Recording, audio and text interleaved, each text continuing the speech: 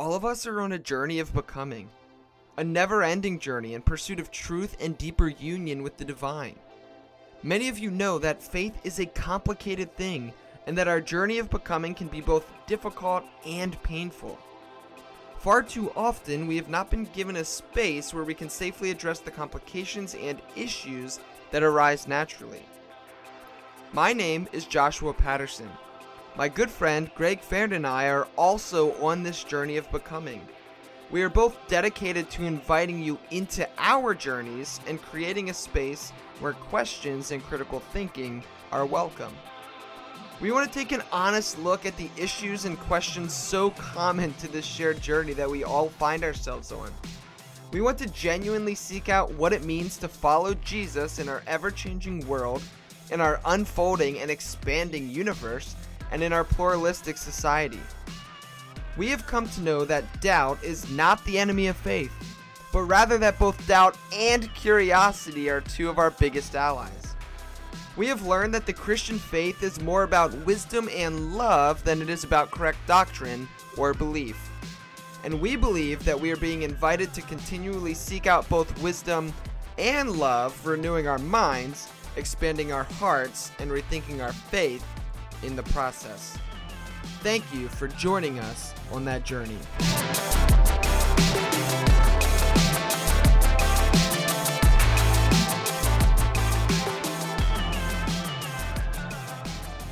All right, everybody, welcome to another episode of the Rethinking Faith podcast. We are back in action and podcasting. I'm here with my co-host and good friend, Greg. Greg, how's it going, man? I'm doing well. Excited about this conversation today. Yeah, it's going to be fun. This is our first time.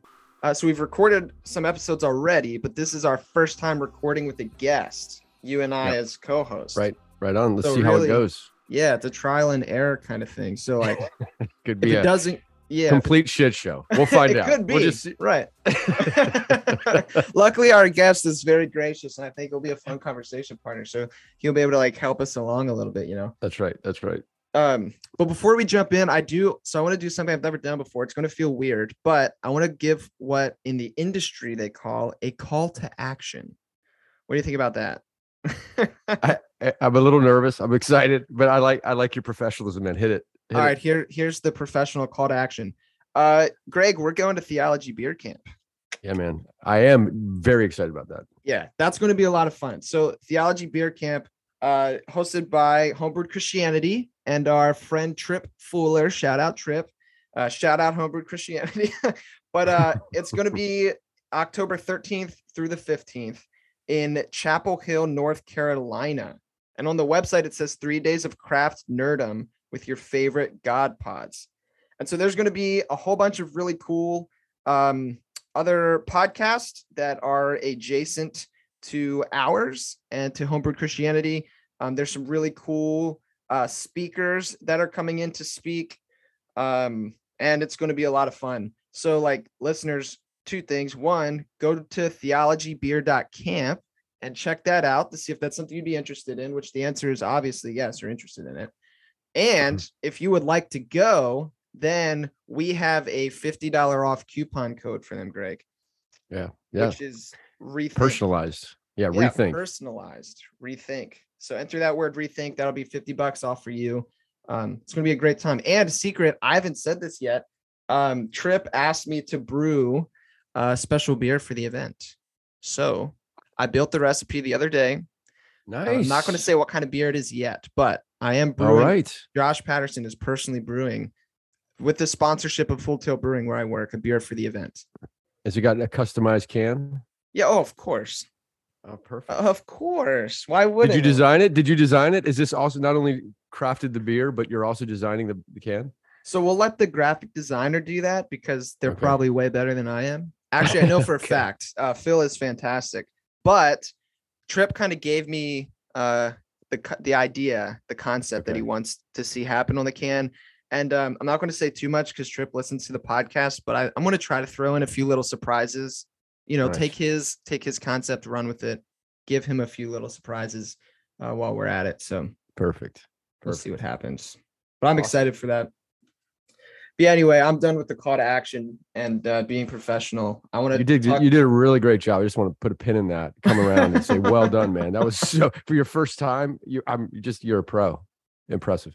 Nailed it. I've been practicing In the mirror every in the morning. mirror. Yeah, with my wife. She's like sick of Good. hearing it. Yeah. Josh, shut the hell You up, man. crushed Like, it. You crushed it, man. We should wrap up right now. It's just so all good. right. Yeah, this has been Rethinking Faith. Thank you guys.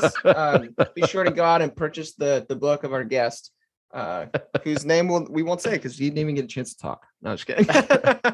All right, but let's go ahead and bring him in. I'm excited to hang out. I'm gonna so screw up your last name, Nelson. Nelson, is it Boschman? Nailed it. All right. Man. Nelson, You're on how fire. are you doing, my friend? On fire. Just 2 for 2. I'm doing great. It's good to be with you guys. Thank you for having me on.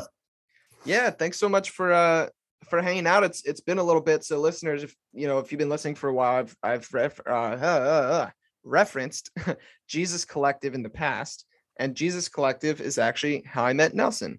Mm-hmm. So yeah, Nelson is a super cool dude. We had fun together in Jesus Collective, and Nelson wrote a book, and I was excited to read it. I enjoyed it, and so I wanted him to come hang out with us. So yeah, Nelson, do you want to just give people maybe a little bit of background information on yourself, like who you are, what kind of stuff you find yourself doing, anything you think may or may not be important? Sure. So just an open question there. I could fill the hour, just let you know what's going on. Fill a couple of minutes. Yeah, my name is Nelson. I'm a pastor. I guess you could call me a co-founding pastor of a church called Artisan out in Vancouver, British Columbia, Canada. And we began in 2009. So this fall, I guess we'll be 13. And yeah, by grace, we're still here, still exist, and grateful for that. I am a husband of one wife, the father of one daughter. And yeah, my wife, Terry, is actually a pastor on our staff as well. My full title is Pastor of Spiritual Formation. Hers is a pastor of children and family formation. And she is part-time, I'm full-time. And we've got a couple other folks on our team as well. I'll go get into all of that. But yeah, I was born in Vancouver, but I was the son of a pastor, the nephew of a pastor, the grandson of a pastor. And for us, bringing it back to the local kind of family, that meant some moving around for us. So born in the city of Vancouver, but then also spent some time in Fresno, California, and Saskatoon, Saskatchewan, and then back in the lower mainland of BC. And so now in Vancouver for, the last 13 or 14 years or so. And yeah, I'll call this probably the closest thing to home that I've had. Yeah, good to be with you guys. Nice. Well, welcome. We're really, really glad you're here. And give us the name of your book, Nelson, that we're going to talk about today.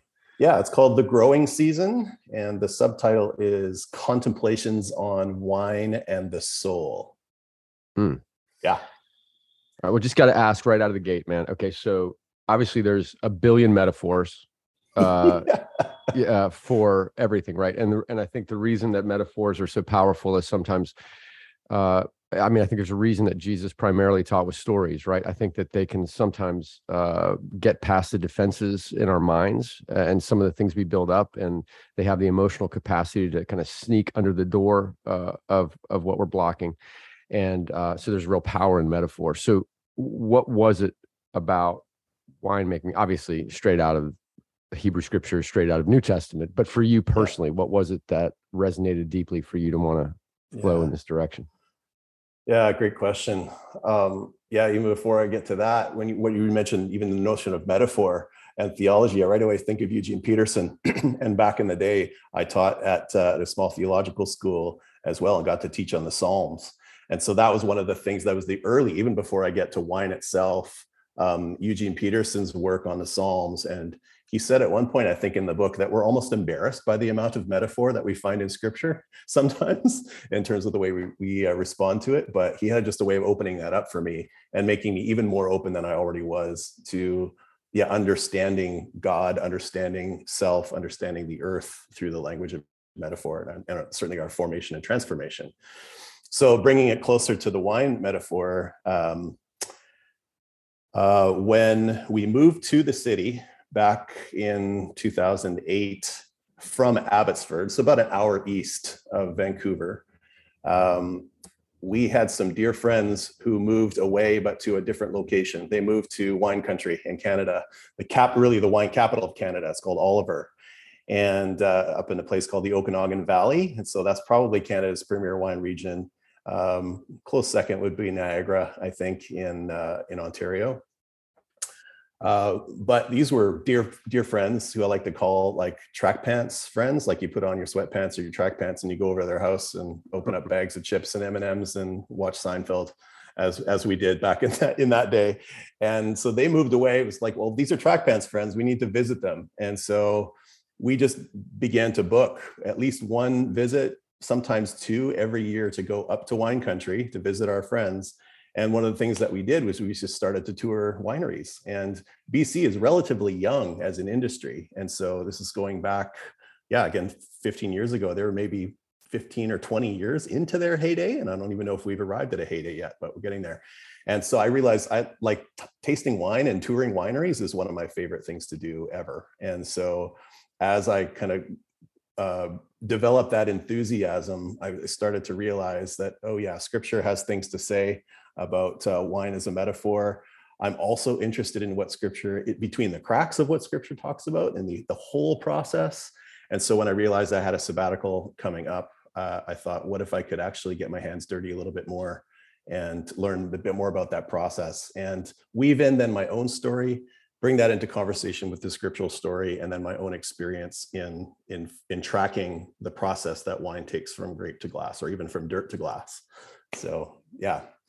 So it's a combination, I guess, of just my theological understanding, appreciation of metaphor, appreciation of how Jesus looks at the stuff of earth and is not embarrassed by it, but in fact draws our attention to it all the time. So that was kind of the big picture of the journey for me. That's like a pretty good sabbatical, man. Like Totally. So you took your sabbatical and you actually went and worked in a winery, right? Yeah, that's right. Yeah, I had a 3-month sabbatical plus a month of holiday, so a total of 4 months. So for the first of those months, I managed to get an unpaid apprenticeship at a winery called Inkameep Cellars. It's a NK''MIP. It's North America's first First Nations owned winery.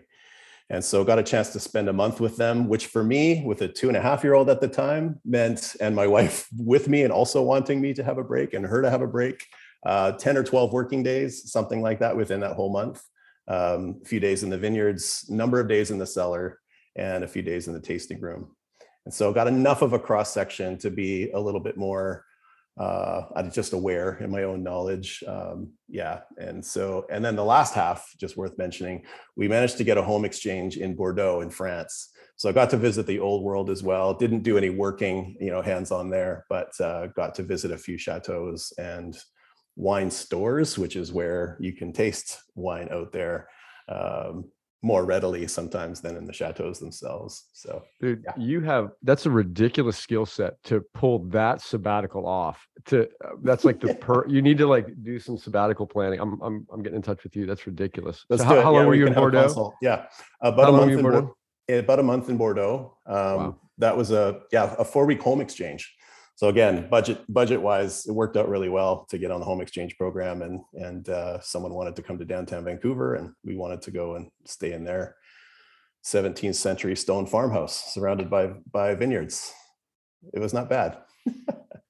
Yeah, that's pretty good. So like Greg, if you are like thinking along similar lines, next time you need a sabbatical, I can teach you how to brew beer. It's different than wine, sweet. But there are some similarities. And like when I was a pastor, actually, This is one thing Nelson and I had connected about before Jesus Collective. When I was a pastor is when I first started getting into homebrewing, and I started talking about and seeing homebrewing as a spiritual practice. And then Nelson was like, "Oh, I'm working on this book about winemaking as spiritual." And I was like, "Heck yeah, man, that's pretty rad." So all right, but we'll set up the home exchange from Baltimore to North Carolina.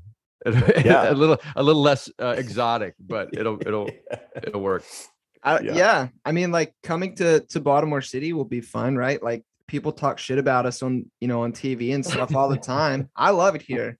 But like I saw a video the other day, actually. It was like this like older British man, and he was sitting out and he was making a TikTok, and he was reading a novel, and he was in Mexico City, like in Mexico. And he was like, "Hey, so like here I am, I'm in Mexico City. Look around, I'm safe. I'm reading a novel." He was like, all those people that talk shit, they've never even been here. So fuck them. It was like, just come and experience it for yourself. The people are beautiful. And that's my thoughts on Baltimore City for everyone out there who's a hater. That's strong. That's a strong public message, and representing your city with pride. Yeah, nice. Well, I will come for a visit, and the harbor's nice there too. Nice. Yeah, that's perfect. All right. Well, since we're speaking, actually, this is a nice segue, because in the beginning of your book, Nelson, you talk about this phrase somewhereness, which I absolutely love. And Baltimore is currently my somewhereness. Yes. And just the idea of like location and perspective and viewpoint, I thought was really interesting, and how you tied that in with just the very big, the beginning of the winemaking process. Could you share with us a little bit about somewhereness and what that has to do with wine? Oh man, yeah, it is such a rich term, and I got to give credit to a wine writer that I got to know in my research named Matt Kramer. He's an American wine writer. You can look him up, and lots of stuff on the internet, but he's written several books.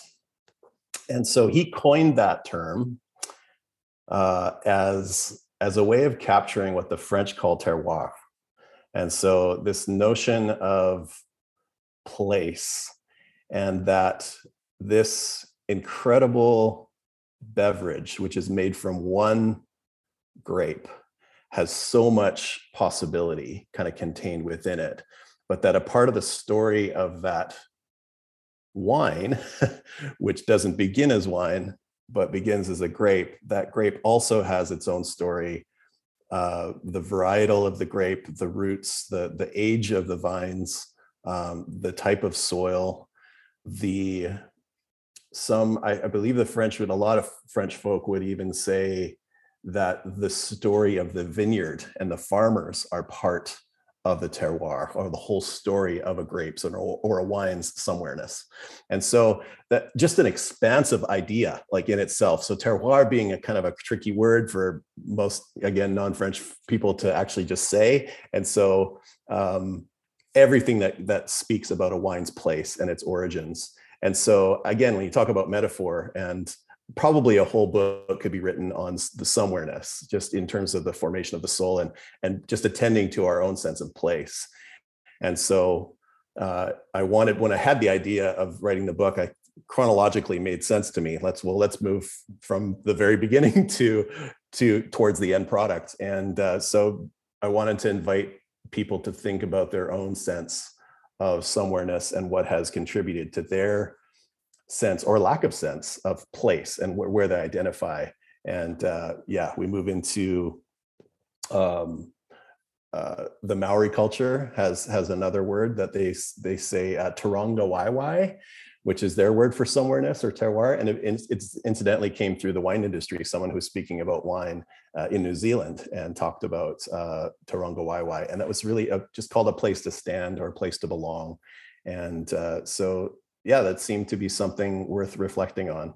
And I realized with all the moving around that I did, that I don't really have a sense. It's hard for me to sort of get to a sense of somewhereness, that this is a place where I stand, a place where I belong, but recognize that I've never been too far from the ocean, and the Pacific in particular. So water and the ocean is maybe the closest sense to my own somewhereness that I found. Yeah, that's so you've got my mind going 1,000 different directions, even with just this. Like you said, just somewhereness could be its own huge book. But so in terms of somewhereness, is that when you unpack that, and I'm sure you continue to unpack it, I'm sure as soon as you finish the book, like there's all sorts of continued nuance that continues to pop for you, because this is just, you've delved into it so deeply. Yeah. So in somewhereness, is that would you describe that as a person's awareness of self? You know, it would seem to me a really good place to start the book, because in general we function fairly unaview of our existing paradigms and even our understanding of self. Like if we are raised in a particular fish tank, a cultural fish tank, we just think this is reality, right? And it's not until there's new data points that begin to bump up against our edges that we say, well, shit, maybe this isn't how the world works, or maybe, and we begin to explore our existing lens on life, our existing paradigms. Would you say, when you talk about somewhereness, is this predominantly this subconscious self that we need to begin to explore and understand in order to evolve and grow? Is this primarily in the realm of paradigm and the lens on life through which we are viewing and experiencing the world? Obviously, that's tied into actual physical place, like you said, Pacific Ocean. It's tied into the family we grew up in, our community, our church community, our lack of church community, the suffering, the good parts. But just unpack somewhereness a little more in terms of identity and why start here? I mean, what's the point? Why dig into this from the beginning? Yeah, good. I don't get too esoteric about it, I guess. I really am inviting the reader to consider, if they haven't before, or to maybe just dig deeper into the sense of how your root experiences as a child, how some of the fears that you've encountered, some of the messages you've received, the music you listen to, how your family life has kind of shaped you, just to pay attention to how you have been formed in place in your own kind of sense. Because again, the whole theme is formation and transformation. So to recognize that place plays a huge role in that. And just as it does with wine, and just that folks who are really kind of keen and kind of nerdy about wine are very, very fascinated by, again, how deep the roots go. What is the story here? I'm really just kind of inviting the reader through a personal lens, because you'll see, like, I kind of tried to write in a way that makes the reader actually the subject. So it's actually really not about wine. It's not about spirituality. It's about you and about your life within yourself, within God, and with others, and that sort of idea. So yeah, it's really just an invitation to self-reflection and to consider the role that place and space and experience have played in shaping who you are and who you are today. Yeah.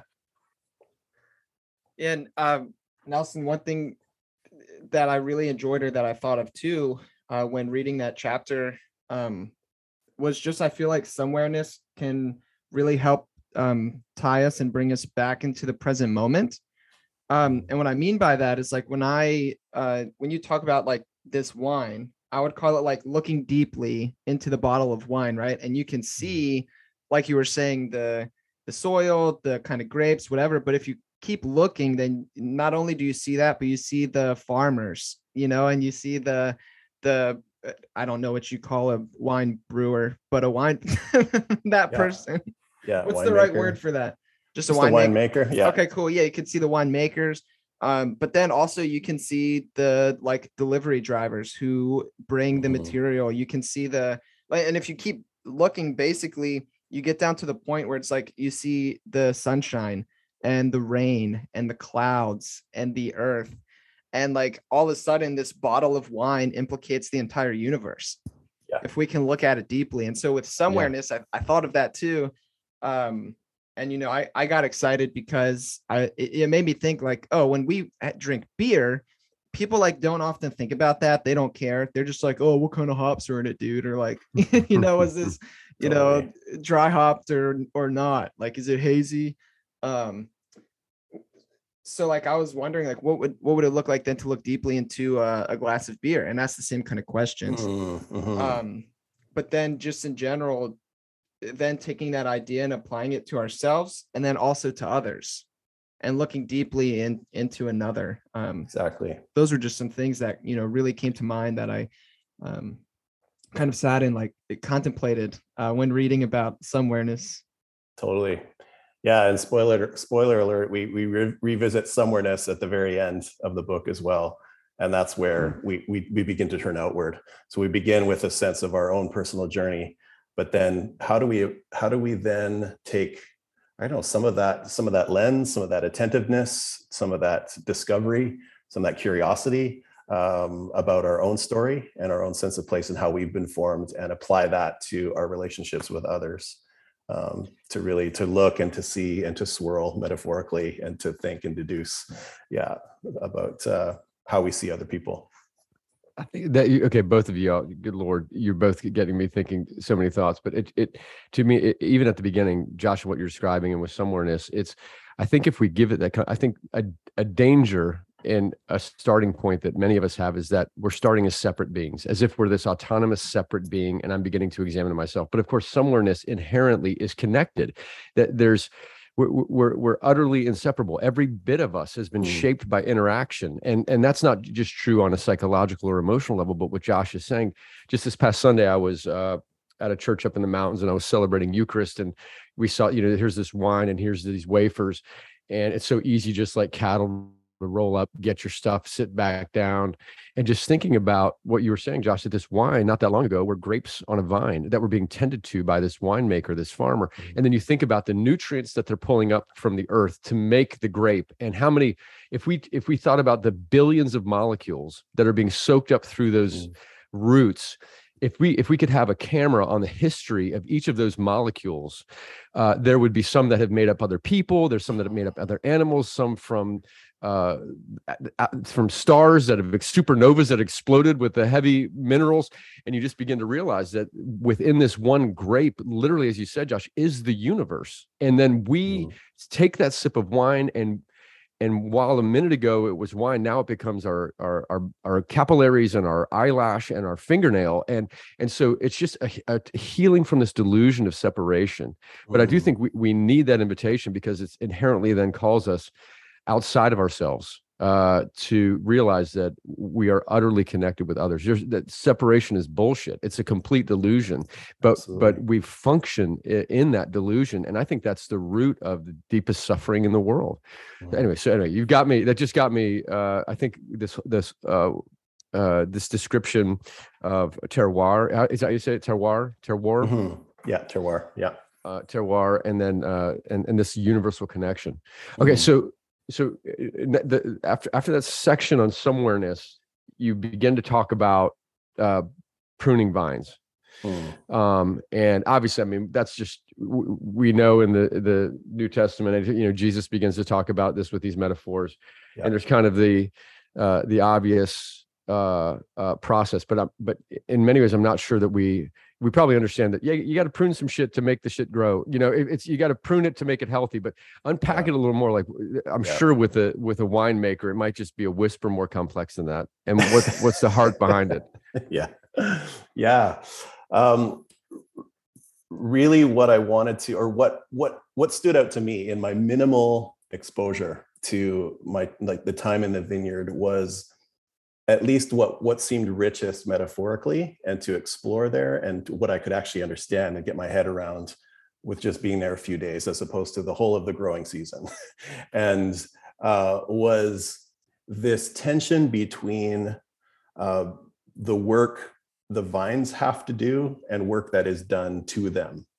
And so, there's this sense. I remember at one point, the vineyard boss that I was hanging out with said, so even just to think of what water, so not just even, how do we bring the nourishment to the vines themselves? And you don't want to give them too much, because then they get lazy. And so the vines the roots got to go down, and they got to dig down and to find that water, and to reach for that sort of those nutrients, and allow them to sort of be drawn up into themselves. And so there is work that the vine has to do, and then there's work that's done to them. And when we bring that into the life of faith and spirituality, that tension wasn't always super nuanced in my own growing up. It either fell off on one side or the other. More often than not, for me, it was all up to me. It was all up to me as the plant to sort of make myself grow and flourish. And yes, could give sort of intellectual assent or lip service to this idea that the Spirit is in me and doing some work also. but it really felt peripheral, or at least in my understanding. And really, though, I got to drive this bus home, and it's got to happen. If it doesn't happen, if I don't sort of do it, then might as well just sort of chuck it all, because I'm not going to grow, not going to flourish, not going to be as good a Christian as where I'm meant to be. And so that led to, if you're falling off on that side, self-image it becomes a little bit of an issue. It's like, does God actually, is he actually really into me? Like, he says he loves me, but I'm not sure if he really likes me all that much. And so some of those questions get raised. And then just this notion that it just opened up this sense that God as a gardener is super focused and attentive, and actually loves being with the vines, loves being with the growing things, not just because she has to, but actually delights in this thing that God has made and is growing and flourishing. So that was one of the tensions that I felt it was necessary to sort of point out, and just to relay some of my own experience about. That tension resonates with me deeply, and I want to touch on that, but I want to throw another like metaphor from brewing that this makes me think of. It's a little bit further down the process, but when you're talking about doing too much to the grapes, to get lazy or not enough, whatever. So it's not perfect, but when you pitch yeast for fermenting a beer, there's like pitch ratios that you're given, and like the temperature has to be specific and all this kind of stuff, depending on the strain of yeast you're using. But like over pitching is bad, because then, like you said, the yeast gets lazy. But then there's something interesting that Bryce and I, he's the other brewer I work with, discovered by accident. And that was under pitching yeast, which is when you don't pitch enough. And so homebrewers, if you're looking for a tip, here you go. Underpitch your yeast if you're looking to accentuate the flavor that the yeast can bring forth. So like we do this sour series, and we could like never quite get the base quite sour enough. And then we underpitched the yeast by accident, and then this thing like popped off. But it's because the yeast was given like enough that it could do its thing, but also was like put under pressure at the same time and kind of stressed a little bit. And then it actually began to flourish under that stressed, situation that they were put in. So it really expressed the sourness from the yeast, but also the yeast like flocculated like crazy. The amount of yeast that I dumped from that tank was way more than I originally pitched. So that feels like it fits for some reason. Yes. for another metaphor.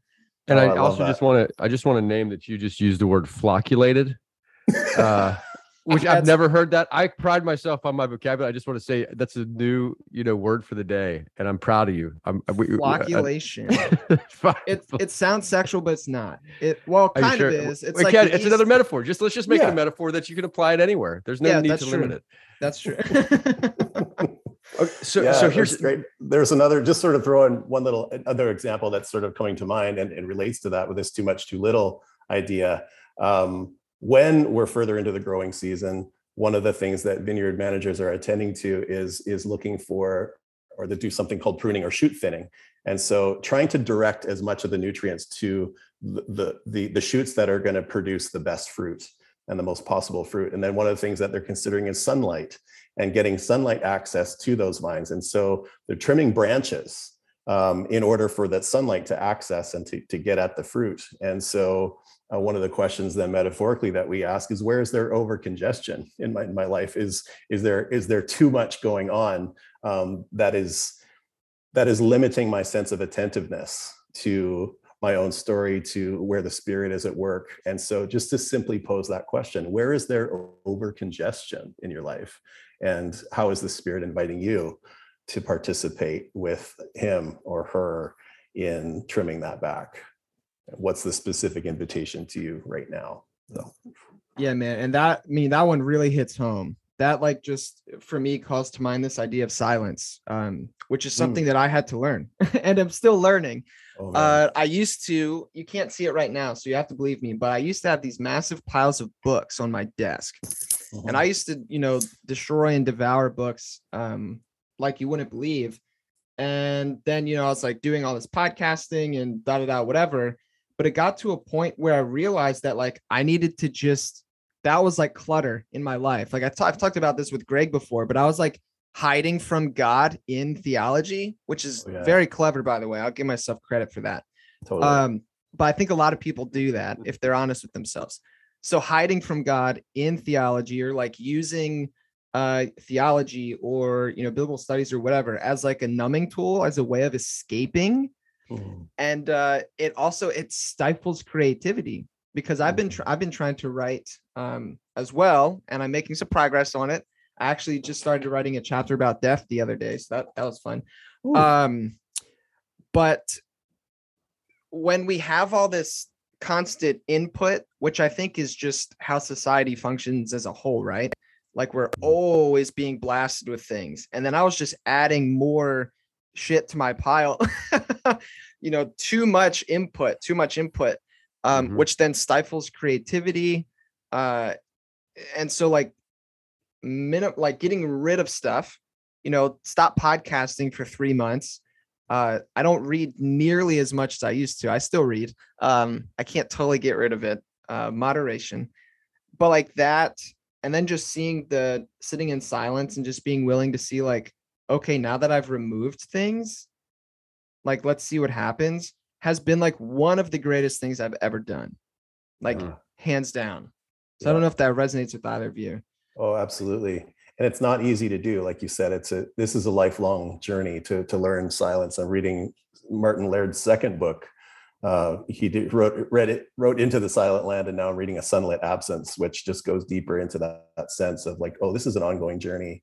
I led a silent retreat not long ago where I just encouraged folks who, especially if they'd never done one before, this is just 2 nights. It was not a hugely long one, but don't bring a book or two. Don't bring a stack though, because books can be a way of us just keeping that interior space just a little bit shut off. We keep God at arm's length, or keep the Spirit at arm's length through the books that we're reading sometimes.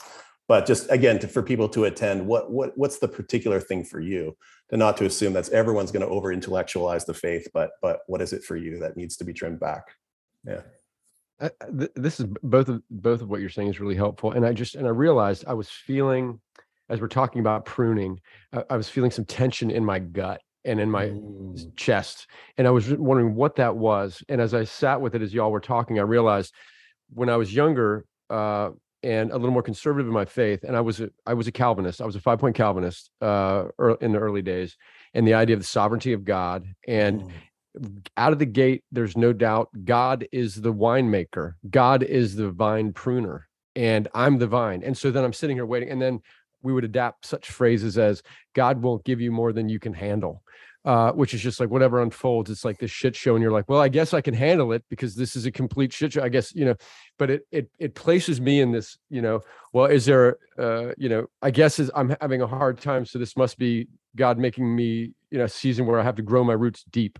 But I'm kind of this victim in the hands of a gardener that I hope is but what's shifted for me is we're talking, and I really don't adhere to that theology on many, many levels anymore whatsoever.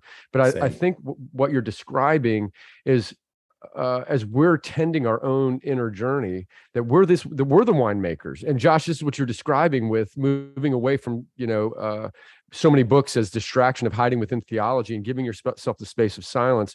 That's, you're giving yourself silence so there can be flocculation I had to bring it back in because it's so well strong. done. There has to be, thank you. That really was not planned, but it just happened. But there can be flocculation of presence, of actual awareness of what you think, and not just regurgitating what others think. But I think approaching it as we are and I know metaphors are flexible and we can do anything we want with them. At this season of my life, I'm not as comfortable with the idea as God as the winemaker and I'm the vine that just is laying there waiting to get trimmed or pruned or yeasted or unyeasted, but rather that co-creating with the immersive presence of the divine.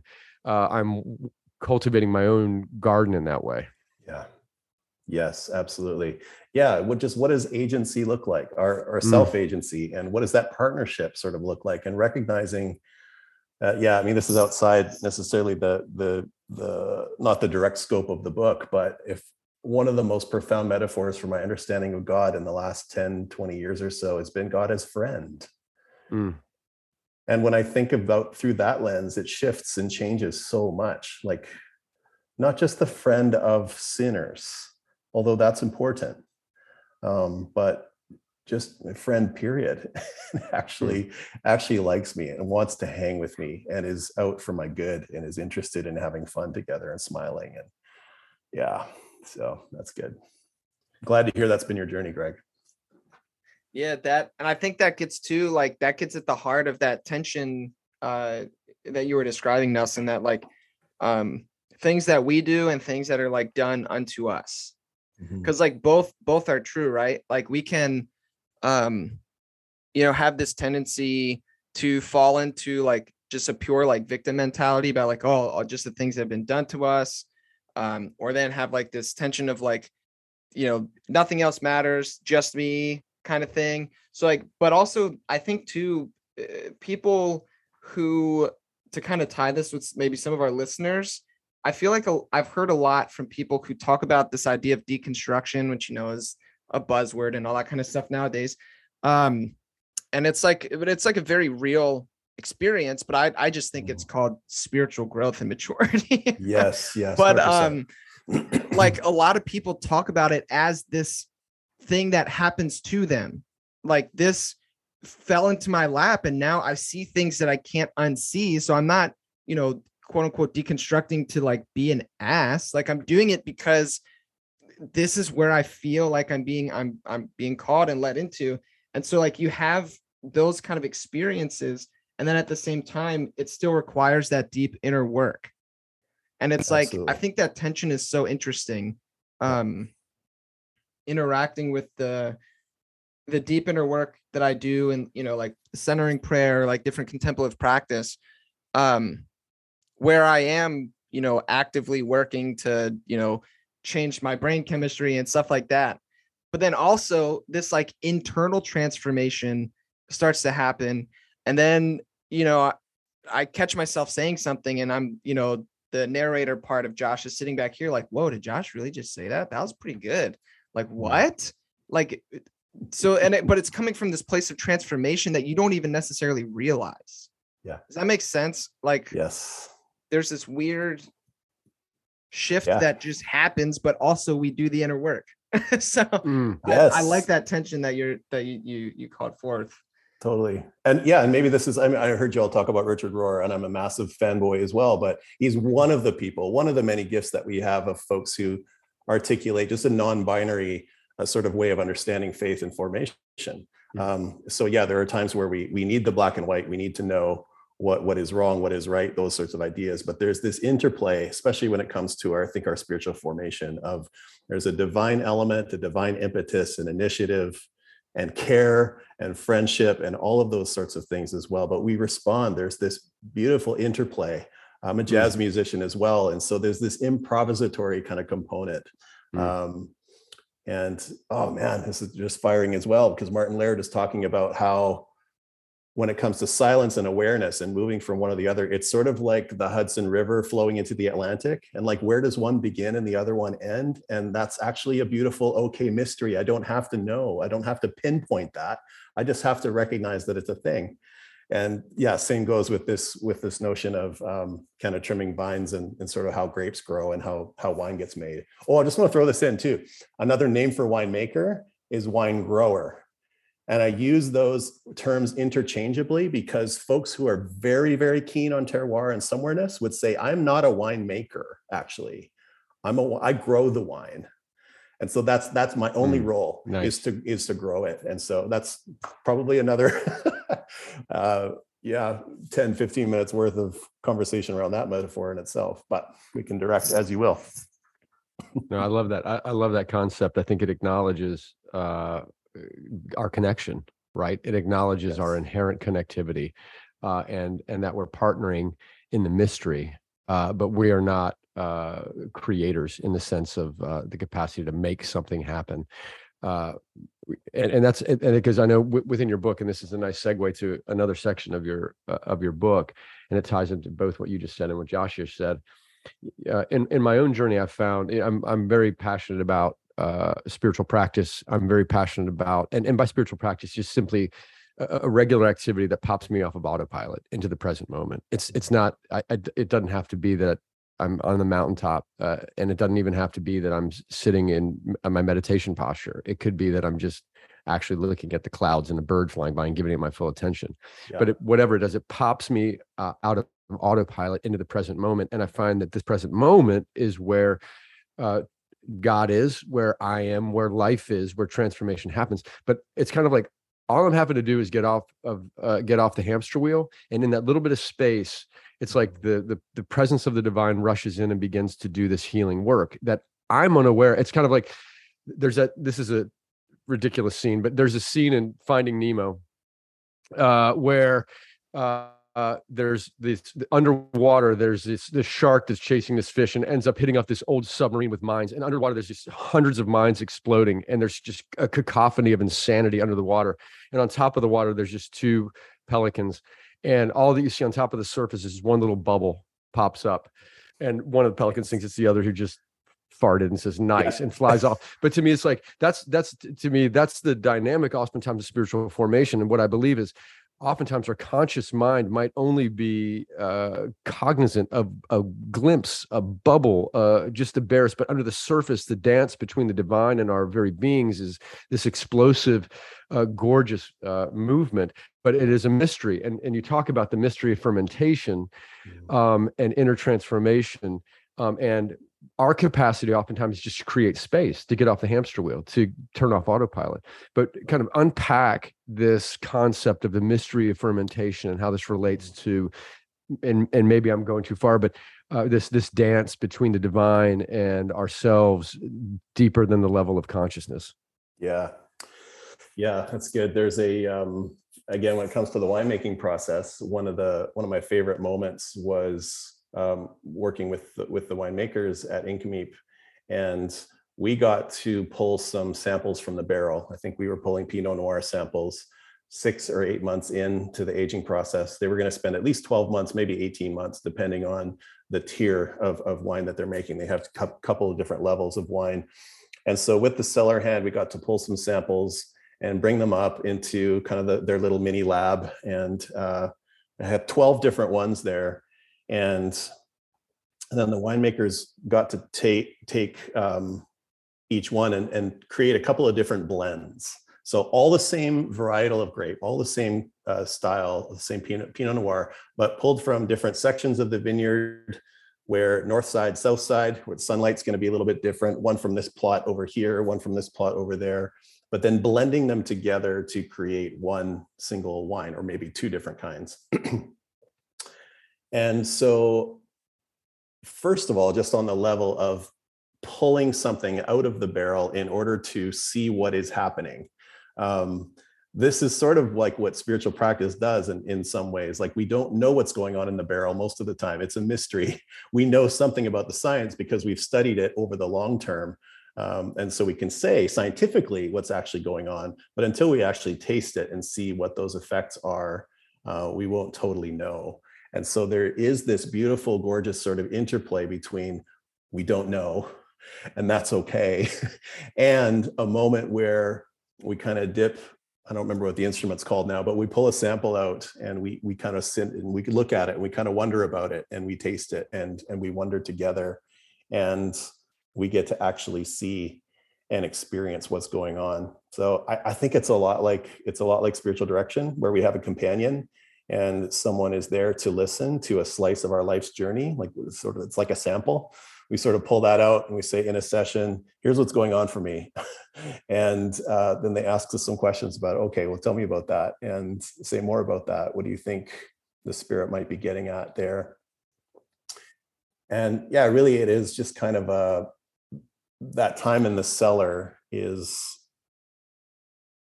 increased my sense of wonder. I was like, this is so amazing. I get to sort of bear witness to this thing and to pay attention to this moment. And what an honor it is to be in that room with these guys who do this all the time. But just to have this front row seat and to watch them do their work. So there's a sense of wonder as well. And we can translate that into our appreciation of the divine as well, and the sense of God with us. Like, wow, you are amazing. Not just bearing lip service in a worship song or something like that, but this is amazing. I am awed, right now at what's going on. Yeah. So it's another sort of realm of mystery is that sense of what happens in the barrel, and through time, the combination of time and experimentation and the activity, the thing that's going on that we can't see. Yeah, I absolutely love that. And I think it works with like how I would describe like a good spiritual director or a good spiritual teacher is somebody who is able to dip into your soul and pull things out of you that have already been there like the whole time, right? And sometimes it's things that are going on underneath the surface that we're not aware of. The spiritual director that I've done a lot of work with, Sid, is fantastic at doing that. She is always able to pull out whatever that thing is that like is probably the most prominent thing that you should be focusing on, but like you don't really know that it's there. You don't know what's going on. She just has a way of extracting that. Yeah. And I don't know, I think that's really cool. The ability to do that and draw awareness to that. And then it reminded me, just to throw another beer thing there for comparison, to this like idea of like, it's called biotransformation, dry hopping. And so when you dry hop a beer, typically what you do is that just means adding hops after the boil stage. So dry hopping is typically the beer is done fermenting, and now we we dry hop it. We dump hops into the top of the tank. And that just kind of, you get a lot of like aroma from doing that. Not too much flavor. Of course, there'll be something, but it's mostly for aroma. But biotransformation dry hopping is when you add hops during the fermentation process, which is a lot of fun. But if you don't volcano a tank, because it's almost like doing that thing where you drop like a Mento into a Coke bottle. Adding hops into the yeast loses its fucking mind and like can explode. But then there's this process that happens inside the tank with like these little hot pellets get added, and then this like literally it's called biotransformation, because the yeast interacts with the hops and like changes the makeup of the hop and creates these like new flavors and aromas that didn't exist before, and pulls them out of the hop, something that like you didn't see it until it was transformed and drawn out. So just something I thought of when you were speaking. Oh, Josh, I love that. So can I throw a question around that, just to stay in nerd land for just a couple seconds? So bring it to wine for a second. So when you see people holding a glass of wine, and I always, again, coach people, hold it by the stem, not by the bowl, because you don't want to heat up the bowl. Hold it by the stem or even the base. Learn how to swirl, because I was reading a book by a woman called Bianca Bosker. It's called Cork Dork. So shout out, Bianca is a journalist, but she decided to see if she could become a sommelier because she became a bit of a wine nerd. So the book charts her journey of becoming a somm, and to see if she could do it, just for shits and giggles, And so she actually did it and chronicled her journey. But it was through reading her book that she said she discovered that 80% of the experience of wine is olfactory, which is through the sense of smell. Right. Wow. 80%. Wow. So if you are not swirling, you're missing out. Like, you are getting the tip of the iceberg. And so it's, when people swirl wine, it's not just being pretentious or trying to look cool. It's like, and then they get their nose right in there. If you've seen any documentary of it, like the really nerdy somm documentaries, and they're just in there, and they're tennis ball, cat pee, all of these different, tastes and smells that they're pulling out. So it just made me curious when you talked about dry hopping and aromas, about, is there science with beer as to is it similar? Is it the sense of like, actually most of the experience of beer, even once it hits your palate, is through the sense of smell or through the olfactory senses? Yeah, that's an interesting question. I'm not actually sure. I do know that like when you're taught to taste beer, one of the things aroma is one of the first things you do. It's Totally. like beer nerds, when they come to the bar, like, or the brewery rather, don't call it a bar, into the brewery, they will, when you pour them a flight or just like hand them a glass of beer, that's like one of the first things people do is stick their nose into it. Totally. And I mean, I do the same thing, Same. just Yeah. to get the aroma, to see, because it's interesting, right? It's always fun to see, and then like try to pick out, like, it's hard, but try to pick out like hop varieties, or like, Right. you can get a lot of like fruity notes or earthy notes depending on what's in there. I think aroma matters. I would agree with, I don't know, like a percentage, like 80% or something, but I think people who don't partake in the full experience like that are missing out, because the aroma does add something, because our smell and our taste are so closely connected. Yeah. You need both of them, right?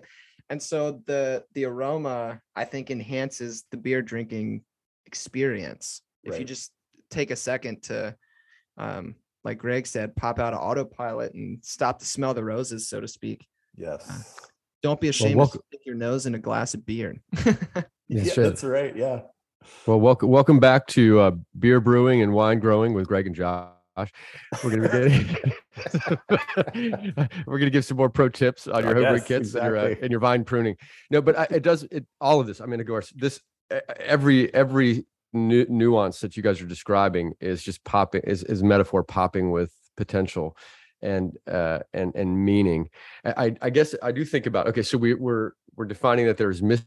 Obviously there's mystery, what happens in the barrel. There's this concept of the impact of time, and the chemistry of what's unfolding there.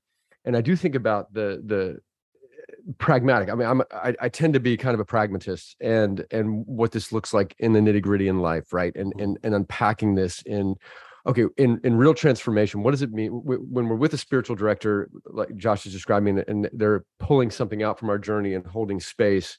It kind of brings something to light, and just in my own journey, and we've talked about this before, Josh, but I found that real transformation, it's very rarely, I mean, there are those mountaintop moments, like maybe when you put the hot pellets in, you got the volcanic reaction.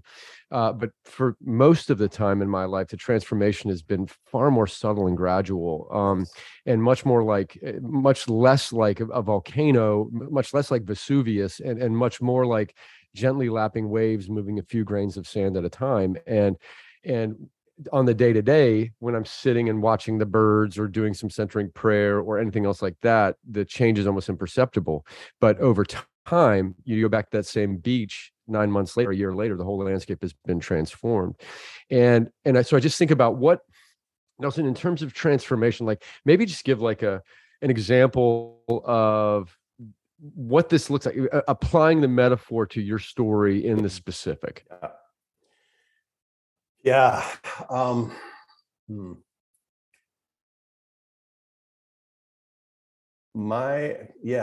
there's a few different threads we could pull on this. Well, we can talk about my journey with afflictive emotion. So in my own experience, so I've been a directee for over 20 years, and I've been a spiritual director for about 6 or 7 myself. And one of the things that I was taught some years back is to think about my emotional experience, or just to separate myself from my thoughts and my emotions. I'm not the same thing. My thought is, it's a kid's book, actually. A thought is just a thought. It's not you. It's just not. And it's just really good. That just sticks with me. And I'm an Enneagram 9. That's something that is no secret to anyone that's read the book as well. And so one of the things that caused tension for me was this realization that I'm part of a triad, 891, known as the anger triad, or the gut triad. Like, do we feel that intelligence center is primarily the gut, the body? But then ironically, that the 9, because it's in the center and my wings don't go outside my triad, I have the hardest time identifying with that anger or gut sense. And that resonated for me. I'm like, I'm not an angry person. What are you talking about? And so something unlocked for me when, I don't know if it's a therapist or a spiritual director, it doesn't matter, maybe just a close friend. I'm really blessed with emotionally intelligent close friends. And someone said, well, frustration is like anger, right?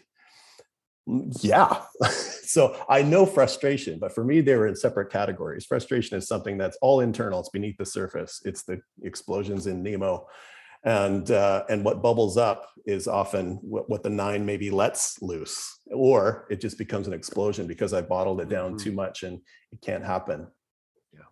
So the journey of transformation for me that is slow is recognizing and understanding, or part of the journey that's slow and takes time. Just to speak to what you're talking about, what this looks like in the everyday, is to recognize, first of all, that, oh, I can absolutely be an angry person. I can be frustrated. I can be angry. I just hide it better than a lot of other people. But to come to terms with that, first of all, to say anger in itself is not bad. Because I was brought up with the assumption, unspoken or spoken, that that's a bad emotion. You rid yourself of anger. Don't let the sun go down, etc. All of those scriptures that were sort of quoted. I said, well, let's nuance that a bit. What does this actually mean? So first, to value it in the sense that it's okay actually for me to feel anger and to be with anger, and to and what if God even feels that anger alongside you at times?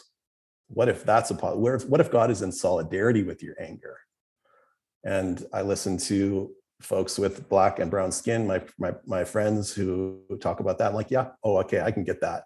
And they understand God as someone who is present with them in that. So can I apply that to myself as well? So it's the journey of understanding the emotional landscape, how God is with me in the emotional landscape, and learning to experience, see, sit with, be with anger in ways that are the most constructive and healthy.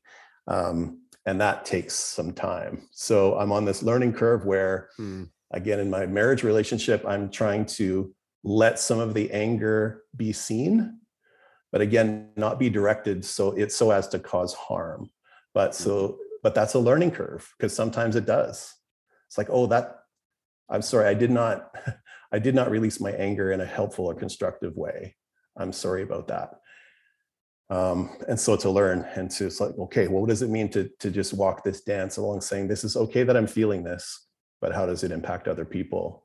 And then the work of spiritual practice that helps me. So centering prayer, and then its companion, welcoming prayer, which teaches me then to welcome those emotions, those experiences, to feel them in my body. And to let go, and to receive the presence of the divine who loves me no matter what I'm experiencing. One thing that Josh and I talk a good bit about is these three centers of intelligence, that there's the mind, the heart, and the body. And you just were talking about the obviously just your Enneagram type within the body triad, but I think this concept of body, heart, mind, it's all over the Hebrew scriptures and New Testament. But in terms of when you, and you had a little bit about this in your book, but when you think about with this wine metaphor, or maybe the experience of wine, and then kind of leaping off that into our formation, how would you describe kind of the link of experiencing wine on the body level, the heart level, and the mind level? Like, do you want to speak to all three, or nutshell it for us? I need you to nutshell it, and then you land it perfectly, like Sully Sullenberger on the Hudson. Go. Oh man, so this is another example to the previous question of something that's totally in process for me. And when it comes to the experience and the appreciation of wine, I mean, that first seems to happen in the body. It's in the senses. It's in the seeing, in the swirling and the smelling and the tasting, the ingesting. It's very, I say as well, I think maybe this book happen to have a copy right here. This is not going to help any of the listeners, but I'm just holding it up to the screen right now, just so you can envision it in your brains, in your minds, in your hearts, and your bodies, all the intelligence centers. And so that's the way we experience it, is wine is through the body. But there's something that happens as we smell. And again, I can sit and swirl and sniff for a long time before I actually take a sip, because I so enjoy that process. Maybe even more, since I realized it's 80%, and I'm gonna if I'm a betting man, I'm going to say most of my experience is happening right here and stick with it. And so I've loved that. But then there's something that happens in the heart space. And whether I'm by myself, but so often I'm with other people as well, and I'm enjoying wine in the company of others. And something begins to happen, something begins to open. We look at each other and say, isn't this incredible? Like, what are you tasting here? And there's that instant curiosity. So something opens to others as we sort of experience and share it together. And again, the communion metaphor is very rich in this context as well. And then something, maybe it hits the mind last. Maybe it gets to we begin to say, what do we think about this? What do I think about this entire experience that I've had? I don't know. I'm trying that on for the first time. Thanks for the question.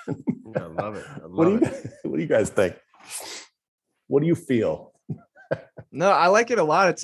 Just listening to you talk is making me think about, obviously my context beer, but like, because I had a conversation with Greg recently, and we talked about the three centers of knowing, and how like our body is the one that like, our body is infinitely wise. Like our body figures shit out like way before our mind does. And so I just thought it was really cool that the wine drinking experience emulates that. Like the first thing it is body. It is an embodied thing. And the same with beer. And beer does like, typically one thing I love about beer is that it brings together a community of people from all walks of life. Like there are people that come into the brewery that I hang out with that I would otherwise not have that opportunity to. Like I've built a really cool community of super diverse people from all different walks of life that come together, and something happens when you share a glass of beer with somebody and they open themselves up and they invite you into their story and into their life. And then it is, the mind does then tend to be the last thing involved. So just thinking about it is just, I don't know. I like it. Like, well, I think wine and beer are far more spiritual than perhaps people give it credit for, which I think is probably one of the main points of your book. If you have eyes to see. I don't know, again, if you want to talk about theological categories, if I wasn't a sacramentalist before writing this book, I 100% am now. Yes. I'm pretty sure I was before already, but I love it. I love it. Well, can I share just quickly, since Greg said the pragmatic thing, you named something in your book that like just kind of hits where I find myself currently. And I didn't have good words for it, but when I was reading, I was like, well, this is it. Would it be, can I name that? Is that cool to you guys? For sure. So you use this, like, you called it like maintenance mode, basically, and talked about maintenance. Yes. And that just feel like it resonated so deeply with me. Cause right now I'm in a very weird space. I used to be a pastor. And I loved, for all the shit that I talk, I loved being a pastor. I love pastoring people, I guess is how I would say it. I love being with people. I love talking to people. I love helping people. I love creating space for people to just be. But like now I'm not a vocational pastor. I'm making beer, which a lot of the work that I do is very, very, very mundane. Insanely mundane. Like yesterday, I cleaned kegs and flipped 2 tanks, which means I kegged them off, cleaned and sanitized them while cleaning kegs. Like that is mindless, mundane bullshit work that nobody else sees or thinks about. But if it didn't happen, then like none of the other stuff would happen, So just being in this space, and like I'm experiencing this tension currently where it's like, I absolutely love what I do. I love being a brewer. I love making beer. I love the people, everything about it. But there's also this tension in me. There's a part of me that feels like it's been repressed, or that wants to be let out.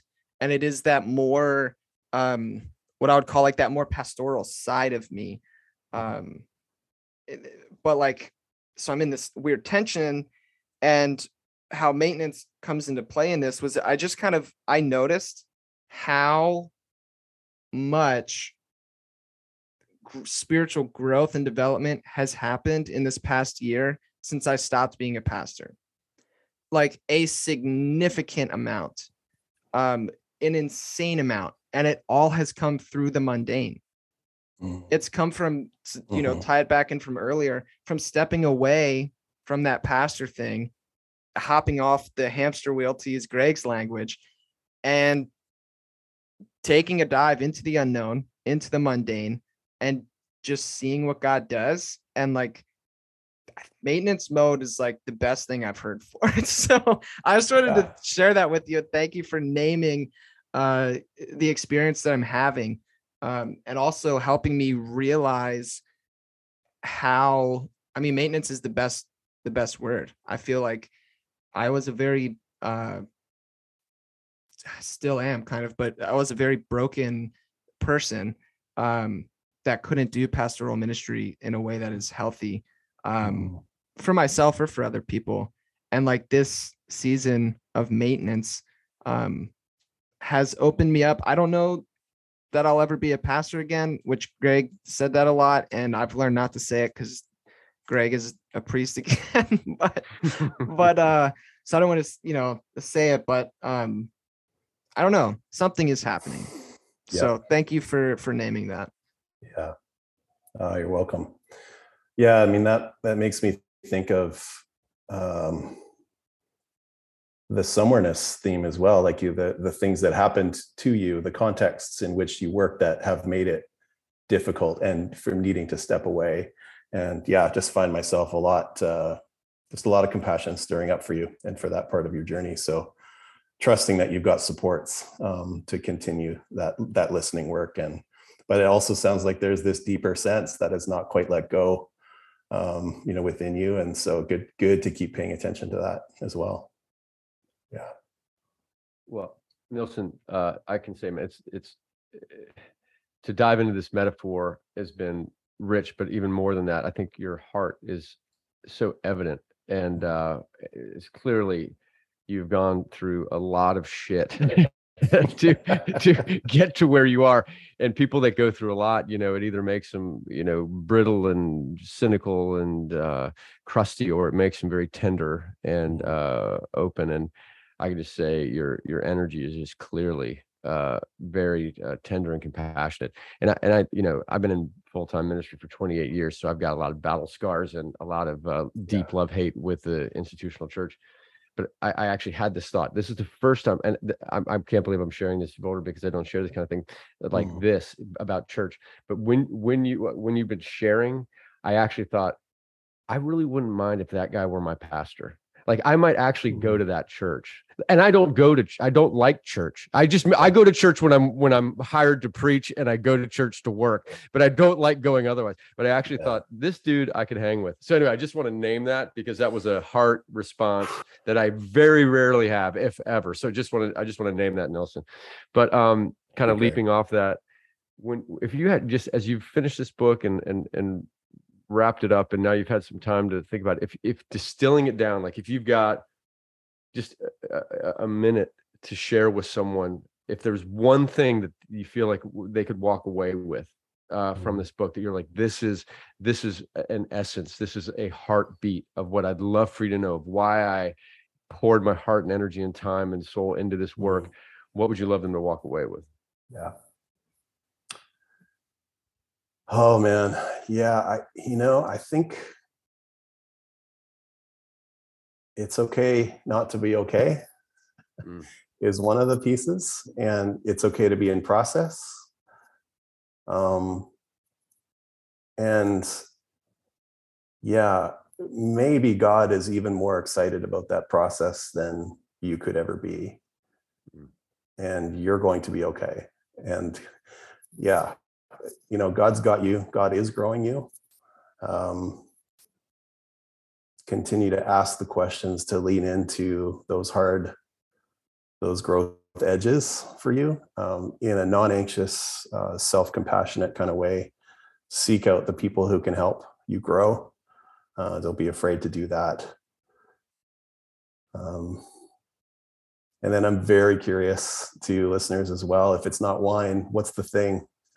What's the earthy thing that helps you really connect to the sense of the divine? And yeah, maybe the categories of what we allow to be called spiritual practice might expand and grow a little bit in your own journey. So I would pray for that. It's a big world out there and it's a big interior world as well. So that's more of a riff than a sort of a quick sort of nugget of landing, but it really is jazz. No, man, you just wrote a little jazz here, hit right there. A little bit, right on. Thank you, man. Beautiful. Yeah. Thanks, Greg. Yeah, no, it's perfect. It's a great way to end because I mean, even though I use the phrase, the journey of becoming a lot to talk about life, I think life is more of a dance. And so the joy is in the dancing, and your riff is just, it's a metaphor for your riff. The joy is in the dancing. It's not about like a journey is just focused on the end point. But then you miss so much along the way. But if we can think about, I think spirituality too, as a dance and not just a journey, there's something there. So it's great. Love it. Yeah. Right on. Well, Nelson, it's been awesome being with you today. Thank you for waking up at the butt crack of dawn and hanging out with us, us crazy Americans. Oh, it's so good, for sure. Been a delight to be with you guys. Yeah, good to chat. Yeah, well, again, thank you, listeners. Where should people go to snag a copy of your book, Nelson? If you are an Amazon avoider, then pretty well any local bookstore should be able to order it and access it. If you're willing to wait for it, then just contact your local bookstore. I self-published through Ingram Spark, and they've got 40,000 partners worldwide. So wholesale discounts are all competitive. So bookstores should be able to get a hold of it. I just talked to someone in the UK who was able to order it through Blackwell's. And so, literally anyone. But if you want it tomorrow or today, Amazon we'll get it to you as well. Nice. Yeah, most excellent. Well, thank you, Greg. Any closing thoughts before I shut it down? No, again, I just want to say I appreciate it, man. Thanks, Nelson, for bringing your heart. I appreciate taking this metaphor just out of kind of the superficial or just kind of the classic one or two dimensional interpretation and down into the gut. That's Josh and I that's what we're passionate about. So thanks for bringing your heart and your gut and your presence and sharing it. Thanks, man. Awesome. So welcome. Yeah, and listeners, thanks for hanging out with us today. And until next time, peace and love, guys.